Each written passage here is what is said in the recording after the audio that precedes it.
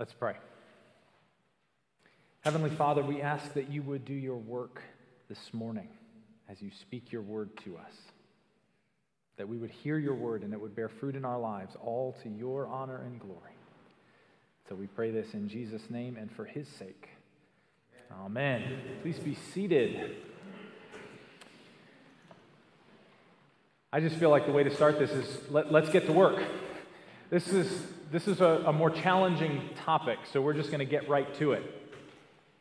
So the same as last week, as we go through over the next few weeks, recommitting ourselves to the membership commitments that we've made here at Holy Cross. I'm going to give you, just like last week, I'm going to give you an opportunity to recommit verbally to one of our membership commitments.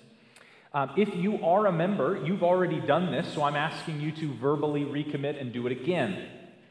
If you're not a member and you're joining in today, you are more than welcome to participate and jump in or just sit and listen. Either one is absolutely fine. And especially if you're joining in online, if you're connected with another church, but you're tuning in with us today, I would encourage you to do this because these are not unique to Holy Cross. I would encourage you to do this verbally yourself. Just do it with your church in mind as a chance to recommit to things Jesus tells us to do. So with that, would you turn with me to page 8 in your bulletin, right at the bottom of the page. Last week, we recommitted to serving in the ministry of the church, and today is about the unity of the church. So right at the bottom of page 8, I'm going to ask you the question and then invite you to say it together in unison. Will you protect the unity of Holy Cross Cathedral?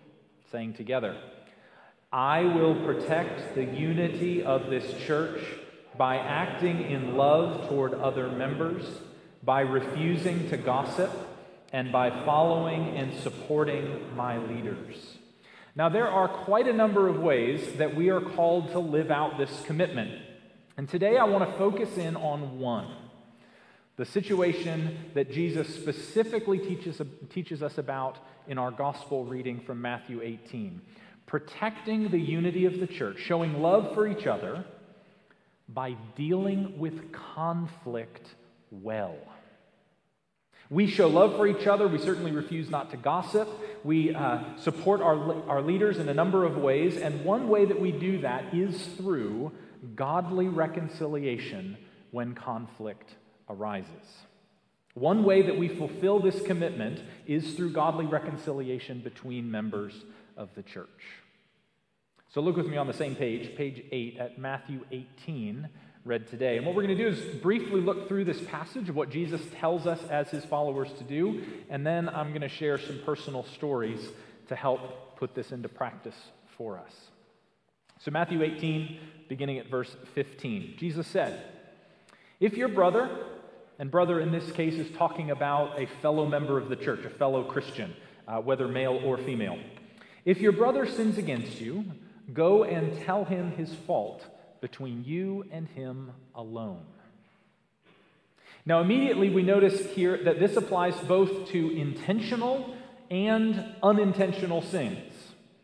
Because the reality is sometimes a brother might not have realized he did something wrong. Now, of course, sometimes people do something hurtful and they know they did it and they need to own up to that and deal with that and ask for forgiveness. But the reality is we sometimes just do dumb stuff and we don't even realize we did it. We are so efficient at this that we can hurt one another without even knowing it. Sometimes we know we did something wrong. Sometimes we don't. But either way, as Christians, Jesus says that we need to be reconciled together. So, Jesus says, go and address it. Honestly seek to be reconciled with the other person. Don't just stuff it. Don't let it fester. Go and try to be reconciled to the other person, just the two of you. Do not gossip about it to your friend. Do not go on Facebook and write about it, even if you don't use the person's name. Our Lord tells us to go directly to the person, just the two of you, and try to address it. That is hard. But that is what mature, godly Christians do. And that is what we commit to doing here at Holy Cross, going directly to the person and humbly and kindly trying to address it. I just want to, as a side note, make very clear something that's going to happen in your heart when this happens to you. You are going to be tempted to think, but so-and-so won't listen, so it's not worth trying. I'm telling you, you are going to feel tempted that the other person will not listen, so you're going to feel justified in your own heart for not even doing what Jesus tells you to do. And you're even going to feel like it's their fault, even though you didn't even do what you were supposed to. That's going to happen in your heart. And the reason I know that is because I'm a sinner like you, and that's what goes on in my heart. But we are called to be reconciled together. Don't let that temptation in. But sometimes even going to somebody appropriately and humbly and kindly, even going to somebody like that isn't sufficient. Sometimes it doesn't work. We try and it doesn't work. So Jesus says in verse 16, take one or two other people along to help. This is not to gang up on the person. This is the call to honestly try to bring someone who can help. Because the goal is always reconciliation, restoration of relationships, not putting someone in their place. So we bring someone, if needed, along to try to help in the process. But sometimes even that doesn't work, and Jesus acknowledges. And so we may need help from church leadership. And even sometimes all of that doesn't work. And then at some point, as it says in verse 17, at some point, you're just going to have to let the person go, knowing that you did everything you could. This is hard. It is so much easier to have arguments in your own mind in the shower and never actually address the hurt with the person. It is easier to go gossip about them to a friend who will tell you that you're right. Doing the work of reconciliation is hard. But this is what Jesus tells his followers to do. And this is what we commit to here at Holy Cross, so that relationships can flourish and that Jesus' glory can shine. We commit to pursuing godly reconciliation among our members. And again, this shouldn't be unique to Holy Cross. This is what Jesus tells all Christians to do. But this is a place and a family that we commit to doing this well together. So now to make this personal, I want to flesh this out a little bit of what this looks like, and I'm going to tell you 3 stories. Each of them is from a time at previous church. None of these is about anyone here or anyone who has ever been here. I wouldn't do that. But let me tell you 3 stories of how this can go well and, shall we say, not so well. But there was a man at a previous church who was very upset about something, and it was one of those situations where the facts didn't matter anymore because he had let it fester for so long. Instead of addressing it, he let that fester, and then at that point, facts no longer mattered. And so he was mixed up about some essential details, but as I said, when it goes on long enough, that ceases to actually be the problem. But he was upset, and he decided to express his anger by sending out an email and sending it to literally 50% of the church. He accused leaders of things that were false. He undermined me as a pastor, and it was very painful and untrue. Not that if it were true, it would have been okay, but it wasn't even true. And I will say that after the initial shock and the pain died down, I tried to call him. I called him that week. I called him the next week. I called him the next month, and then I tried one last time a few months later, and he never took my call, and he never called me back. Now, he was a former leader in the church, and instead of addressing his concerns in a godly way, he instead just sort of lobbed a grenade into the church and walked away. And I'll also tell you personally, it was a very isolating time for me, because other people who were close to him, people whose calls he did take, would not be willing to have the hard conversation with him to try to address what he was doing to the church. One man who sort of had ended up having to be involved, a senior warden at the time, came up to me at one point and said, "I just don't understand how that guy could ever show his face around here again." To which I responded, I said, "It won't be easy, but it's actually very simple. It's called reconciliation, but he's got to be willing to work through it."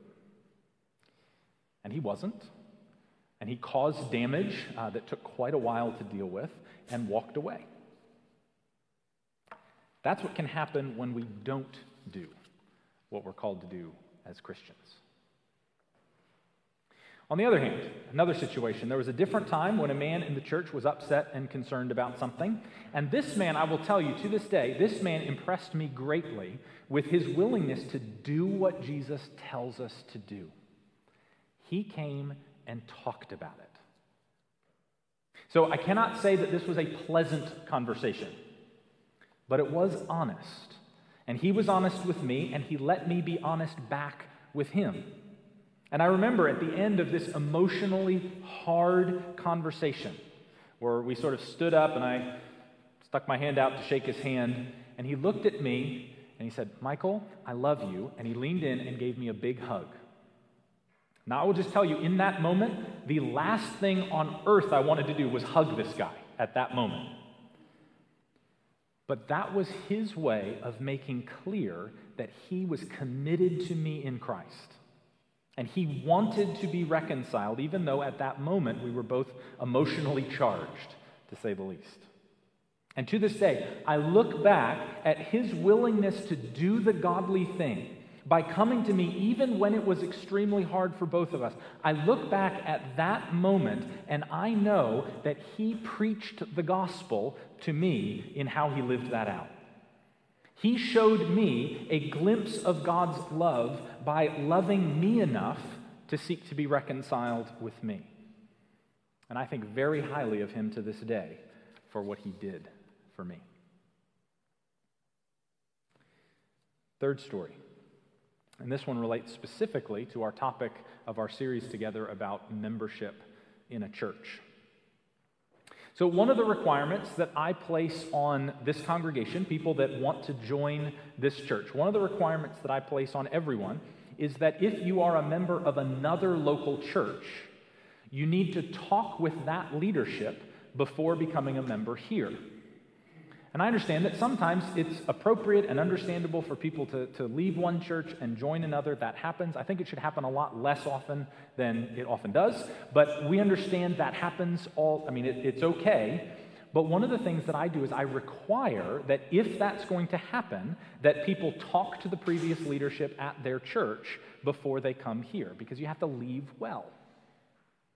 So in a previous church, when that requirement was made clear to a couple that wanted to join the church, they'd been a part of our church for a while then and wanted to formally become members of the church, they heard what I said, and so they went back to talk to their previous pastor. And talking with their pastor brought up stuff that they had been carrying and had not been willing to address. And they actually began to experience healing and reconciliation, and they got helped to have important conversations as a result of going back to talk to their previous pastor. And they hadn't been in church for a couple weeks, so I just gave them a call just to check in on them, and they rather sheepishly said to me, "Well, Michael, after talking with our pastor, we've decided, we've realized that we've been running away from some things, and we're actually going to go back to our old church." They thought I was going to be disappointed. Do you know what I said to them? "How wonderful! I am so glad and I'm proud of you." And then I prayed with them. Because, see, this is never about getting as many people in our building or our seats as possible. See, this couple got to experience the gospel lived out, and I was thrilled. So I happily kicked them out with joy and said, "Go back to your church. This is wonderful." Because they began to be reconciled with some of the people that they were running away from. And that is so much more important than having a few more bodies in our church instead of another. But see, friends, the reason that we do this The reason that we commit to this work of reconciliation as a church is always for the glory of Jesus. When we do this, when we seek reconciliation, we are actually living the gospel out together. We're enacting and displaying God's reconciling work when he became one of us, when he came to us who had sinned against him. And when we do this, we get to be like Jesus, and we declare to one another the incredible message of the gospel, of what God has done for us. While we were still sinners, Christ died for us to reconcile us to God. And when we do this hard work of reconciliation together with those who have caused us pain, we show the goodness of Jesus to one another. Now keep in mind that doing this work caused Jesus to suffer, so this is not going to be easy. But when we act like Jesus to one another, we preach the gospel to each other as we live out this kind of reconciliation that God has done for us. We live the gospel of Jesus as we put this into practice together. Now, let me tell you, a church that lives this out will be immensely attractive. People will continually be pointed to the goodness of Jesus as we, his people, live this out in our life together. And so we do this all for the glory of Jesus, that many would understand the gospel and be pointed to his goodness to us. So I'm going to invite you once again to renew this commitment to protect the unity of the church. So once again, at the bottom of page 8, I'm going to ask you this question and invite you to recommit to living this out together. Will you protect the unity of Holy Cross Cathedral? I will protect the unity of this church by acting in love toward other members, by refusing to gossip, and by following and supporting my leaders. Amen.